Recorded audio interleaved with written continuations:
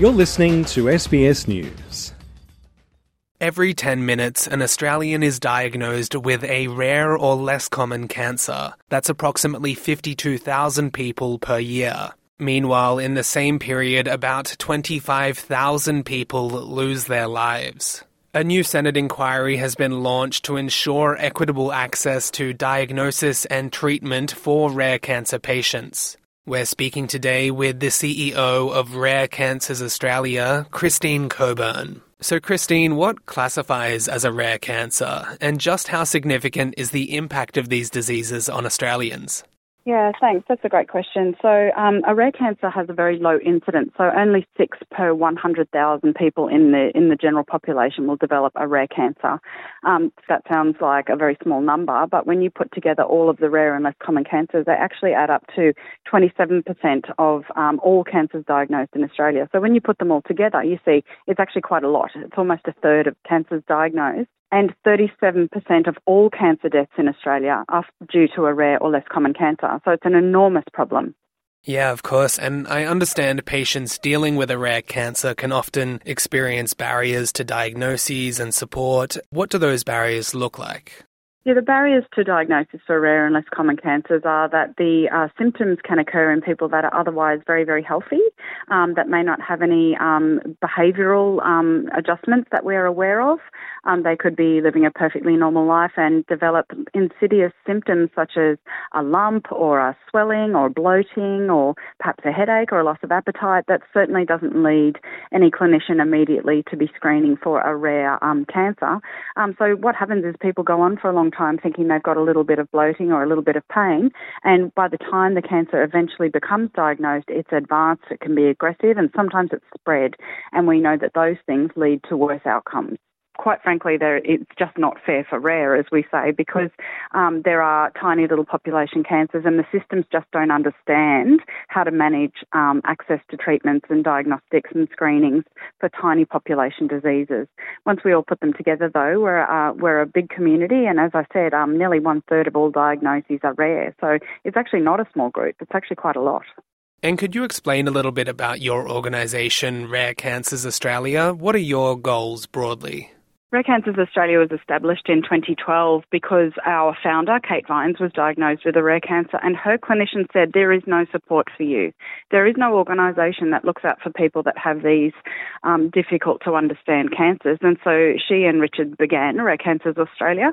The goals that we have are to support the patients of today, to help them navigate the healthcare system and to help them with the burdens that they are undertake with a rare diagnosis. And on the other hand, we also advocate for policy change so that the day-to-day life of rare cancer patients isn't so unfair and so wildly different from people with common cancers. No, that's a fair point. And I understand there's a Senate inquiry at the moment looking into that equitable access. Could you explain what led to this Senate inquiry and what your organisation is hoping for here? Certainly. So Senator Janet Rice is chairing the committee, which was referred by Senator Askew. And what we're calling for is increased funding for rare cancer research so that we can better understand the diseases and we can pick them up earlier. We need to improve data collection in Australia as well because there's so much we don't know about those small population rare cancers.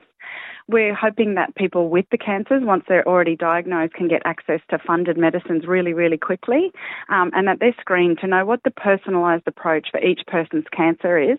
That we know gives us the best chance of overall survival and better outcomes. And what exactly would you like to see from the government following this inquiry? So what we'd love to see recommended is that there's a more streamlined approach to diagnosis, there's a more streamlined approach to disease management and access to medicines more quickly.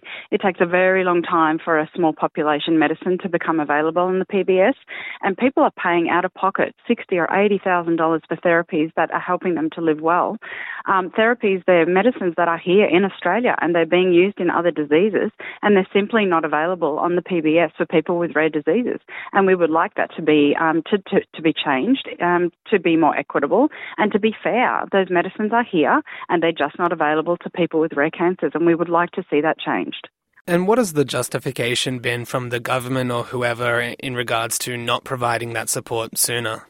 So it's a difficult thing to answer, but essentially the way that medicines are assessed in Australia currently is one medicine at a time and one diagnosis at a time. So it takes a long time to gather data on very tiny population cancers, and then when it's presented, of course, sometimes there's not much of it or it's not adequate. So the level of evidence required is far too high for small population rare cancers. So what we need is for a lower level of evidence to be considered, and for patients not to be left waiting while we stuff about the price. That's currently what's happening, is that we don't have a lot of data, so the submission into government is not as strong as it would be with a bigger, more common cancer.